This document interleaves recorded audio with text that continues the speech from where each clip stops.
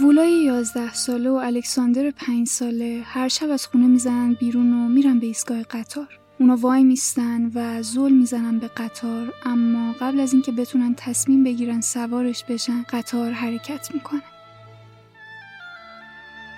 سلام، به پادکست صندلی گوش میکنید. من پرنیان روشن هستم و در هر قسمت از این پادکست داستان یک فیلم رو با جزئیات تعریف میکنم و سعی میکنم نکاتی از قصه که کمتر بهشون توجه میکنیم یا به سادگی از کنارشون میگذریم رو بیان کنم.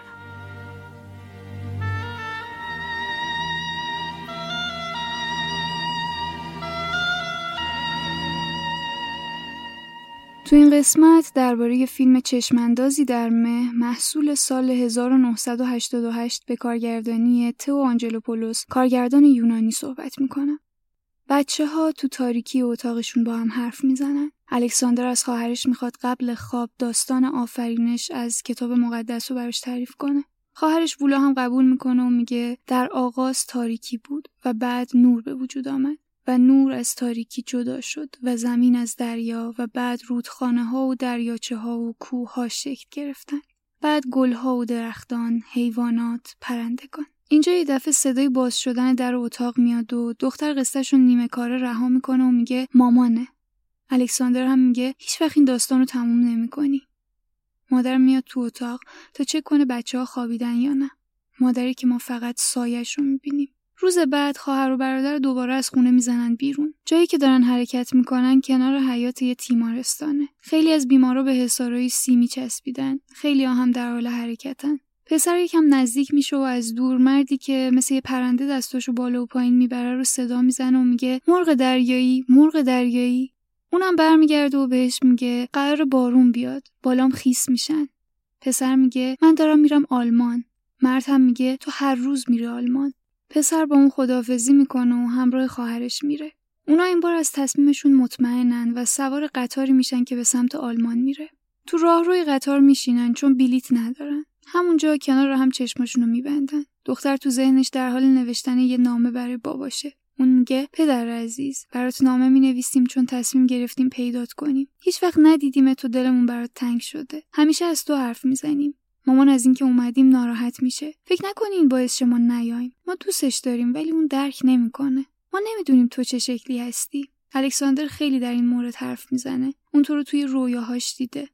دلمون برات تنگ شده. بعضی وقتا که از خونه میرم مدرسه یه صدای پایی رو پشت سرم میشنوم. صدای پای شما رو. و وقتی رومو برمیگردونم هیچکس اونجا نیست. برای همین خیلی احساس تنهایی میکنم. ما نمیخوایم یه بار اضافی باشیم برات. فقط میبینیم تو بعد میریم. لطفاً با صدای قطار جواب نامه رو بده. دختر صدای حرکت قطار رو تکرار میکنه. دادان دادان، دادان دادان، دادان دادان. و اونو به عنوان حرف پدرش اینطوری تفسیر میکنه. من اینجام، منتظر شمام. این لحظه مأمور قطار که در حال چک کردن بلیط هاست میرسه و وقتی میبینه اون دوتا بلیطی ندارن از قطار بیرونشون میکنه و تحویل پلیس میده. اونا هم برای اینکه به خونه برنگردن میگن که میخواستن به دیدن داییشون برن که یه کارگر ساختمونه. پس پلیس میبرتشون پیش اون مرد. وقتی مأمور و دایی تنها در حال حرف زدنن، دایی میگه که پدر اون دوتا بچه یه نفر نیست و مادرشون به دروغ گفته که اونا یه پدری دارن که آلمان زندگی میکنه. بچه‌ها این حرف رو میشنون اما نمیخوان باور کنن سفرشون سر هیچ و پوچ بوده. دختر میاد تو اتاق و با گریه به داییش میگه که دروغ میگه و پدرش تو آلمانه. بعد از این به اداره پلیس برمیگردن.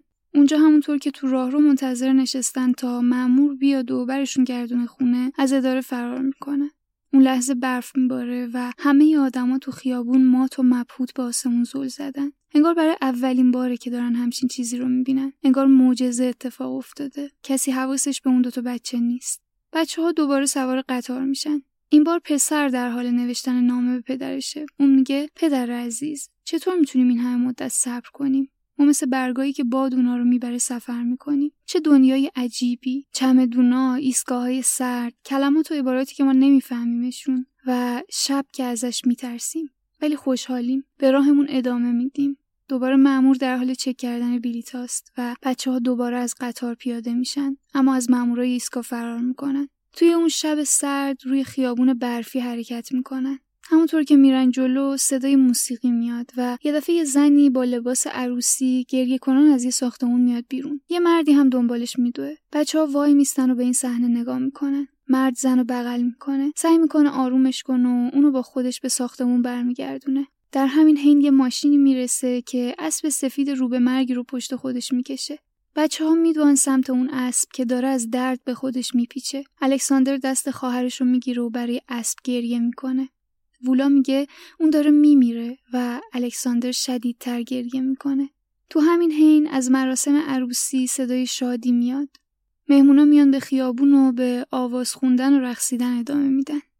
اسب در حال مرگ و چند قدم اونورتر آدما در حال شادی‌ان.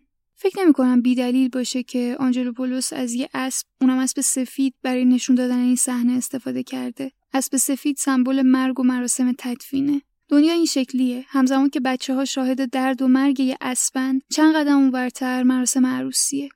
انگار توی خیابون همزمان یه مراسم عروسی و مراسم تدفین در حال برگزاریه. دنیا اینطوریه و غم و شادی و کنار هم داره. همینطور عروس از دل شادی گریه کنان فرار میکنه به خیابون و احتمالاً داماد اونو به مراسم برمیگردونه. حتی تو دل شادی هم غم هست.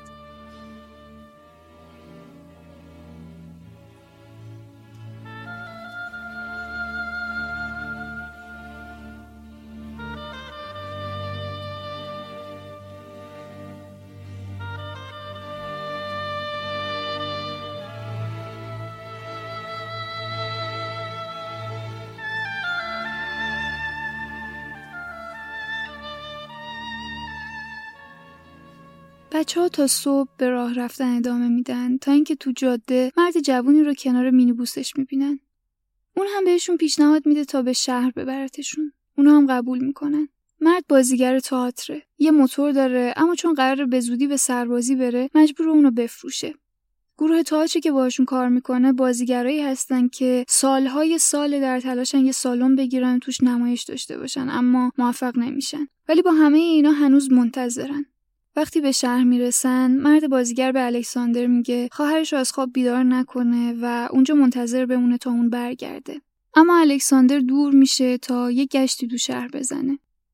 به یه رستوران وارد میشه و صاحبش غذا میخواد، اما اون میگه چون پول نداره باید میزا رو جمع کنه و در ازای این کار غذا بگیره. پسر قبول میکنه و حین این کارش یه نوازنده پیر ویولون در حال نواختن وارد میشه. پسر محو موسیقی اون میشه و دست از کار میکشه. مرد خیلی زیبا مینوازه. اما بعد از چند دقیقه مرد صاحب مغازه سر میرسه و بدون اینکه توجهی به اون موسیقی کنه مرد نوازنده رو بیرون میکنه. انگار هیچ احساسی تو وجودش نیست. روح زندگی از وجودش رفته و همه چی براش دغدغه‌های مادی شده. اما پسر بچه‌ای که از اون کار لذت برده براش دست میزنه. سربازا در حال رژه رفتن تو خیابونن. الکساندر که یه ساندویچ دستشه از دور خواهرش رو میبینه و به سمتش میدوه. وولا اونو بغل میکنه و خوشحال از این که پیدا شده.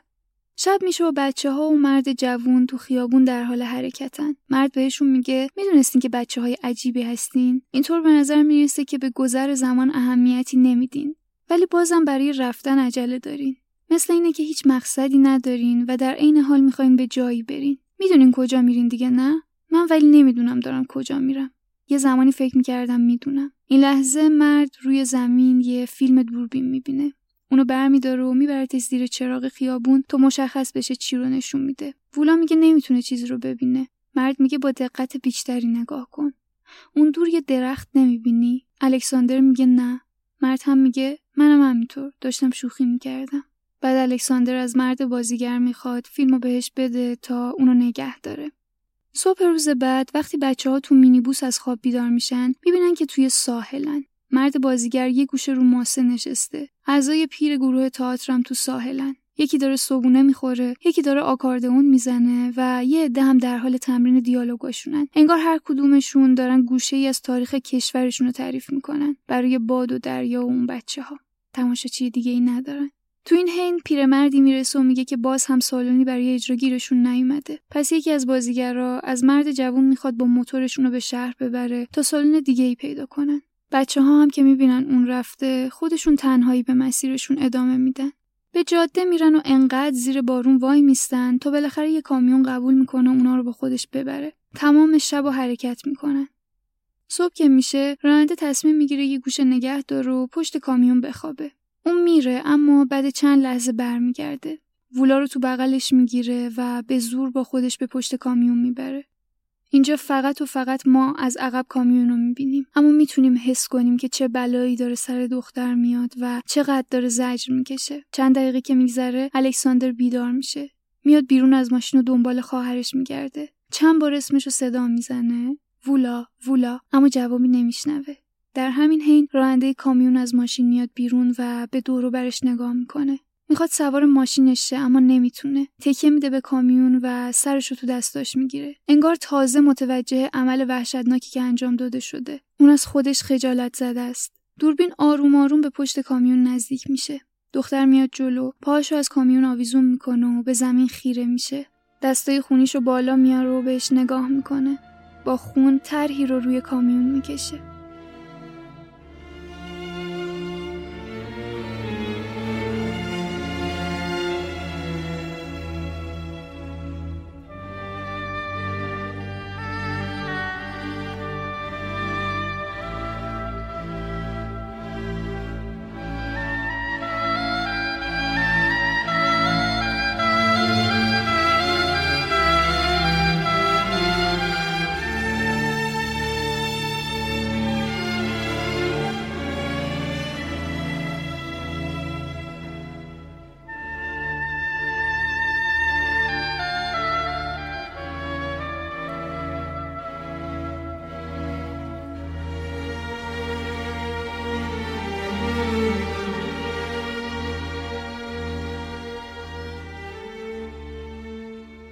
خواهر و برادر توی جاده بارونی به مسیرشون ادامه میدن و دوباره سوار قطار میشن. دختر دوباره تو ذهنش به پدرش نامه مینویسه. پدر عزیز، شما خیلی دور هستید. الکساندر میگه تو رویاهاش خیلی نزدیک بودین. اونقدر که اگه دستشو دراز میکرد میتونست لمستون کنه. ما همینطور داریم سفر میکنیم. همه چیز خیلی سریع میگذره. شهرها، مردم، ولی بعضی وقتا اونقدر احساس خستگی میکنیم که تو رو فراموش میکنیم و نمیدونیم که به مسیرمون ادامه بدیم یا برگردیم عقب. الکساندر بزرگ شده، جدی شده، لباساشو خودش میپوشه. چیزایی میگه که انتظارشو نداری. این چند روز خیلی مریض بودم، تب داشتم. الان حالم بهتره، ولی آلمان خیلی دوره. دیروز به این فکر افتادم که تسلیم شم از ادامه دادن به مسیر. اصلا چه سودی داره؟ قرار نیست که هیچ وقت به مقصد برسیم. اما الکساندر عصبانی شد. خیلی دلش میخواد شما رو ببینه. میگفت من بهش خیانت کردم. شرمنده شدم. ما هر دومون برات یه چیزا مینویسیم و جلوی همدیگه ساکت میمونیم. به همون دنیا نگاه میکنیم، به همون نورها و سیاهی‌ها. و شما؟ بچه‌ها همینطور بدون بلیط سوار قطار رو از اون بیرون میشن تا اینکه توی ایستگاه مجبور میشن از یه عالمه مأمور پلیس فرار کنن. اونا همینطوری میدونن تا اینکه اونجا تو حاشیه جاده مرد بازیگر و موتورش رو میبینن. به سمتش میرن. اونم اونا رو سوار موتورش میکنه و با هم به ساحل میرن. مرد بهشون میگه باید به زودی موتورش رو بفروشه و بره سربازی. از بچه‌ها میپرسه اونا مقصدشون کجاست، ولی جوابی بهش نمیدن. همینطور که اونجا نشستن صدای موسیقی میاد. پس مرد از وولا میخواد باهاش برقصه. اما حین رقص مرد متوجه خون روی لباس دختر میشه و ماجرا رو میفهمه. به هم خیره میشن و وولا که انگار همه غماش به یادش میان میدوه تو ساحل، میشینه رو ماسه ها، جیغ میزنه و به حرکت آب خیره میشه. مرد دست الکساندر رو میگیره و ازش میخواد بذاره خواهرش تنها باشه، چون امروز چیز بزرگی رو فهمیده. بعد از این مرد بچه‌ها رو به ایستگاه قطار میبره، اما وولا میخواد که برگردن و فعلا سوار قطار نشن. پس همراهش میرن. مرد اونا رو پیش بازیگرای تئاتر میبره. اونا لباسای نمایش رو روی بند آویزون کردن و به حراج گذاشتن. مرد جوان میره جلو و ازشون میپرسه که این تصمیمو کی گرفته، اما کسی جوابی بهش نمیده. مرد بازیگر داد میزنه و میگه مراسم تدفین رو دوست ندارم. خدافظ. اون میره چون نمیخواد شاهد مرگ امید بازیگر و پذیرش شکستشون باشه. مرد بازیگر که حالا باید به سربازی بره و میدونه هیچ امیدی به موفقیت گروه تئاتر نیست، افسرده و غمگین میشه. اونا شب تو هتل میمونن. صبح زود وقتی از هتل خارج میشن با صحنه عجیبی روبرو میشن. یه هلیکوپتر داره از آب یه مجسمه بزرگ و بیرون میاره. یه دست بزرگ. دست همینطور بالاتر میره و بالای خونه ها حرکت میکنه. هرچی دورتر میشه انگار دست بدون وصل بودن بدون تنابی روی هوا معلقه. اون 3 نفر به مجسمه خیره شدن و بعد از دور شدنش برای یه مدتی هنوز خشکشون زده. همشون غرق غم شدن. اینجا مرد بازیگر جمله‌ای از ریلکه شاعر اتریشی میگه: اگر فریاد کشیدم در ارتشی از فرشتگان، چه کسی به من گوش خواهد داد؟ بعد سرشو میگیره تو دستاش. الکساندر هم نوازشش میکنه. آنجلوپولوس کارگردان فیلم درباره این صحنه میگه که تو فیلمای من با مجسمه‌ها رد پای یونان باستان دیده میشه. خودم هم نمیدونم معنیشون چیه و سعی دارم بفهمم. من خودم فکر میکنم که این دست معلق در هوا مثل دست خدای اسطوره‌ایه که حالا بعد از هزاران سال سر از آب بیرون آورده، اما به جای اینکه به آدما نزدیکتر شه، تو آسمون هی دور و دورتر میشه. خدایی که فقط میخواد قدرتشو به رخ مردم بکشه و بعد ناپدید شه. این خدا انگشت اشاره شکستشو به سمت انسانها گرفته، مثل نقاشی میکلانژ. اما خب این انگشت قدرت شکسته. شاید خود اون هم دیگه قدرتی براش باقی نمونده و اصلا کاری ازش بر نمیاد که بخواد برای انسانی که دیگه خیلی کمتر از قبل بهش باور داره کاری کنه. اون نیاز به یه هلیکوپتر مدرن داره تا از زیر آب بیاد بیرون. حتی اونم حالا وابسته قدرت دنیای صنعتی شده و انسانهای بیپناه میتونن فریاد بزنن، اما کسی نیست که به صداشون گوش بده و بتونه کاری براشون بکنه.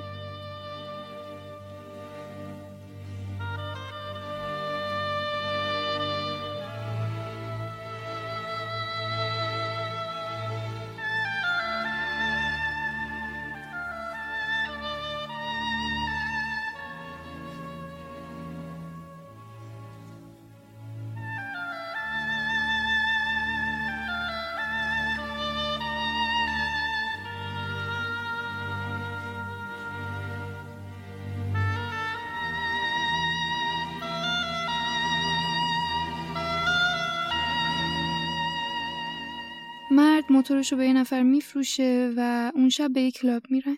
اونجا وولا میفهمه که مرد بازیگر با فردی که موتور رو ازش خریده رابطه داره. اون که خودش عاشق مرد شده عصبانی میشه و با برادرش از اونجا میزنه بیرون. تو جاده خالی و تاریک حرکت میکنن، اما مرد متوجه غیبتشون میشه و با موتورش میاد دنبالشون. فکر میکنه بچه‌ها از این که اون به قطار نرسوندتشون ناراحت شدن، پس عذرخواهی میکنه و میگه که میخواد اونا رو به قطار برسونه. وولا اما اهمیتی نمیده و مرد بازیگر چندین بار اصرار میکنه تا اینکه بالاخره وولا وای میسته. مرد از موتور پیاده میشه و بغلش میکنه. دختر تو بغل اون اشک میریزه. مرد متوجه میشه که وولا عاشقش شده. همینطور که دوربین آروم دورشون میچرخه میگه پس این اولین بار کوچولوی تک و تنها. قلبت خیلی تون میزنه، پاهات میلرزن، احساس جوریه که انگار داری میمیری. دختر بعد از مدتی گریه کردن از بغل مرد میاد بیرون، کیفشو بر میداره و آروم با برادرش به مسیر ادامه میده. مرد بهشون خیره شده و همینطور که دور میشن دستشو به نشانه خدافزی بالا میاره. وولا و الکساندر به ایستگاه قطار میرسن. این دفعه نمیخوان که بیرونشون کنن، پس باید بلیت بخرن. اونا پول ندارن، برای همین وولا از مرد سربازی که اونجاست میخواد یکم پول بهش بده.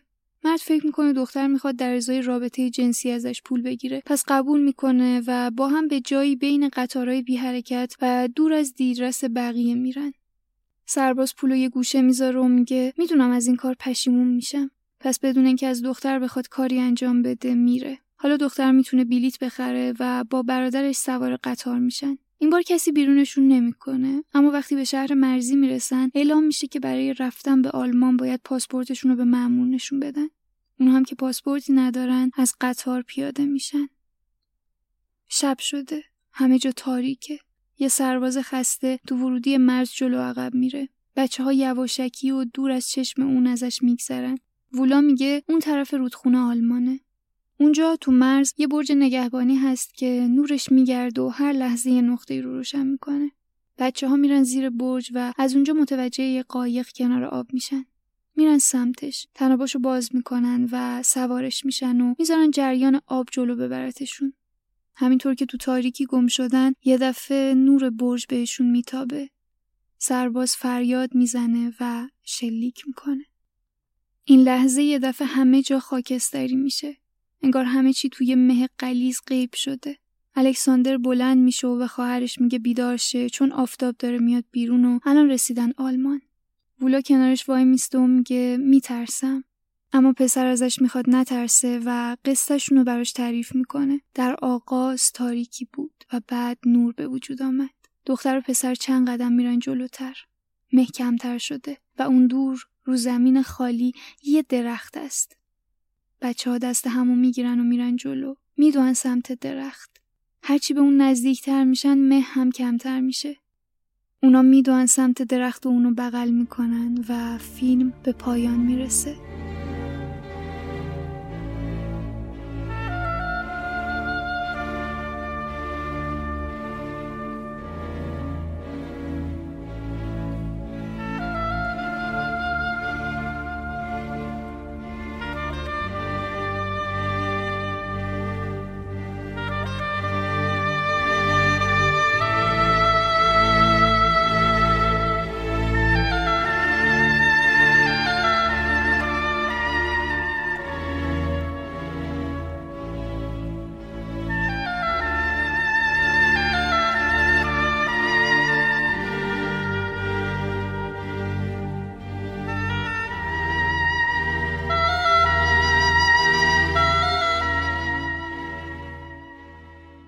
کارگردان این فیلمو تو سگانه سکوتش قرار داده. سگانه‌ای که شامل این فیلم هست. سفر به سیاترا که سکوت تاریخه، زنبوردار که سکوت عشقه و چشماندازی در مه که سکوت خداست.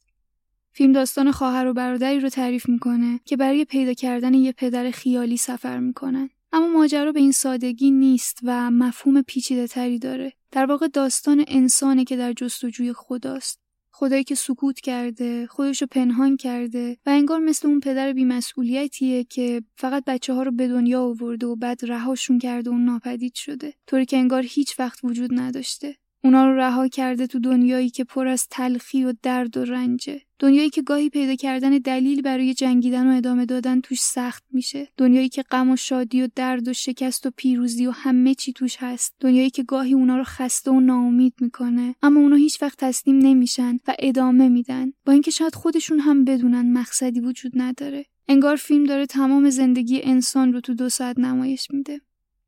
تو زمان جنگای داخلی یونان، پدر آنجلوپولوس کارگردان فیلمو بی‌دلیل دستگیر میکنن و اون به مدت 6 ماه فکر میکرد پدرش رو از دست داده. ولی خب اون دوباره برمیگرده و حتما به همین دلیله که تو فیلماش به این شکل درباره پدر صحبت میشه. اون میگه تو همه فیلمای من شخصیتی وجود داره که دنبال پدرش میگرده و این پدر به معنی پدر بیولوژیکی نیست. این پدر نماد اون چیزیه که ما آرزوشو داریم، اون چیزی که میخوایم یا بهش باور داریم. در واقع دنبال پدر گشتن به معنای جستجو برای پیدا کردن هویتمون تو زندگیه. تو فیلم غیبت مادر بیشتر از پدره. برای مخاطب هم حضور پدر زنده تر از مادره. مادر در واقع هست اما انگار وجود نداره. تمام چیزی که ما ازش میبینیم یه سایه است. حتی وولا هم توی یکی از نامه‌هاش به پدرش میگه که ناراحتی مادرش براش مهم نیست چون درک نمیکنه. احتمالاً مادر بچه‌ها خیلی بهشون توجهی نمی‌کرده. این داستان زندگیه. انگار از زیبایی‌ها و امیدی میگه که از دل تاریکی و هرج و مرج این دنیا به وجود میاد و به بچه‌ها نشون میده که میتونن بین تمام زشتی‌های دنیا امید پیدا کردن زیبایی رو داشته باشن و قدرت ادامه دادن به مسیر سخت زندگی برای رسیدن به نور. برای همین داستان آفرینش رو برای هم تکرار میکنن. این داستان بهشون امید میده که نور وجود داره. تاریکی هم یه روزی به پایان میرسه و اونا میتونن به نور برسن. بچه‌ها بارها ناامید میشن، تصمیم میگیرن دیگه ادامه ندن، اما نمیتونن پای این تصمیم بمونن. داییشون میگه که پدری وجود نداره، ولی اونا نمیخوان اینو باور کنن. اونا به وجود پدر ایمان دارن و هر چقدر هم که دنیای بیرون وجود اونا انکار کنه، اونا باز هم به مسیرشون ادامه میدن. اینجاست که ما میفهمیم مهم مقصد نیست و اونا در نهایت قرار نیست به نتیجه‌ای برسن. مهم مسیریه که دارن میرن. خود این مسیر معنای زندگی اوناست. نه فقط بچه‌ها، همه توی فیلم دنبال چیزی میگردن که انگار وجود نداره یا نمیشه بهش رسید. مثلا بازیگرای تئاتر که سالهاست دنبال اینن که توی سالن تئاتر اجرا داشته باشن.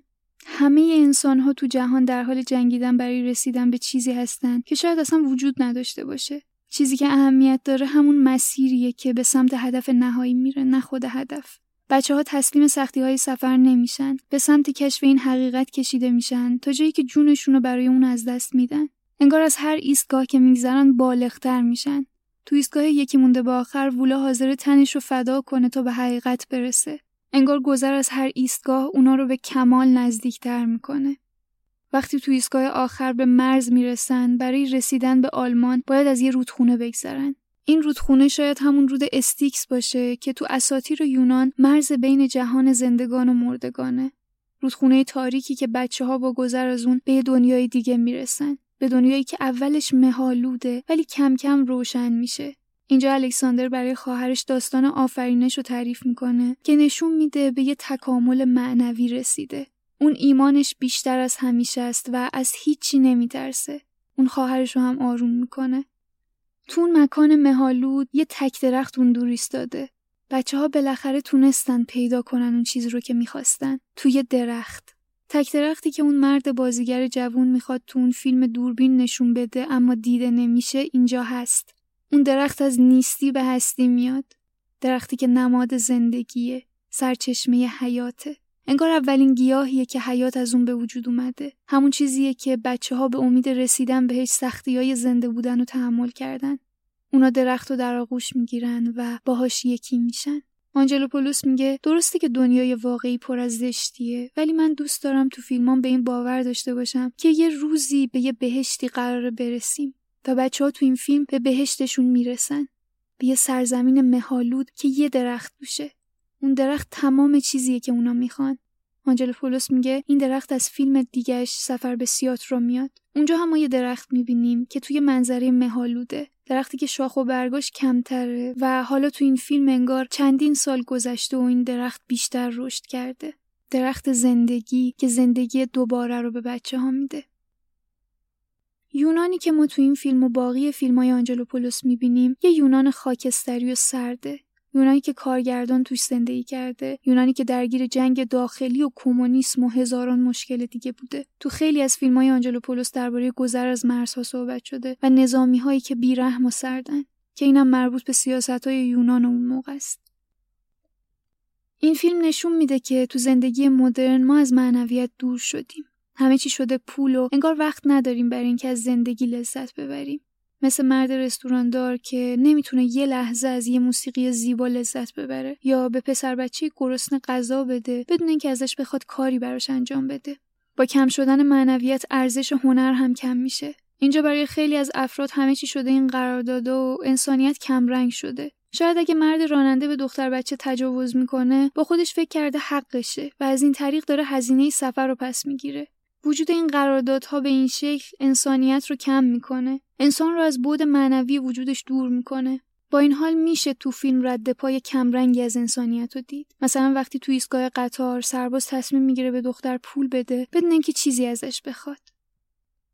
فیلم‌های آنجلوپولوس پر از احساسات عمیقه و خب نمیشه احساس رو خیلی توضیح داد و تفسیر کرد. به قول خودش چیزایی که قابل توضیح دادن نیستن زیباترن. مثلا میشه دید که چقدر زیبا با موسیقی احساس رو به ما منتقل میکنه. النی کاراندرو آهنگساز فیلم توی مصاحبه‌ای میگفت که کارگردان اونو به خونش دعوت میکرد، تو خونه راه میرفت و داستان رو براش تعریف میکرد. اون هم بر اساس احساسی که از اون قصه و ایده اصلی قصه دریافت کرد موسیقی رو مینوشت. میگفت مثلا شب میخوابید و از خواب بیدار میشد و بخش اصلی موسیقی رو بر اساس ایده اصلی که ازش دریافت میکرد مینوشت. یا مثلا برای این فیلم آنجلوپولوس صحنه آخر فیلمو بهش نشون داد و ازش خواست هیچی نگه و فقط نگاه کنه، احساس رو از صحنه دریافت کنه. برای همینه که این همه موسیقی این فیلم و باقی فیلم‌های آنجلوپولوس پر از احساسه، احساساتی که روح ما رو لمس میکنه. خلاصه که این فیلم روایت لطیفی از سفری که هر انسانی در طول زندگیش طی میکنه. سفری که شاید مقصد مشخصی نداشته باشه، شاید به نتیجه‌ای نرسه، شاید پر از درد و غم و آسیب باشه، اما باعث نشه که از ادامه دادن به مسیر منصرف شیم. این 13مین قسمت از پادکست صندلی بود که در مرداد 1400 منتشر شد. صندلی رو میتونید از طریق اپ‌های پادگیر و یا کانال تلگرام پادکست دنبال کنید. ممنونم از این که به این قسمت گوش کردید.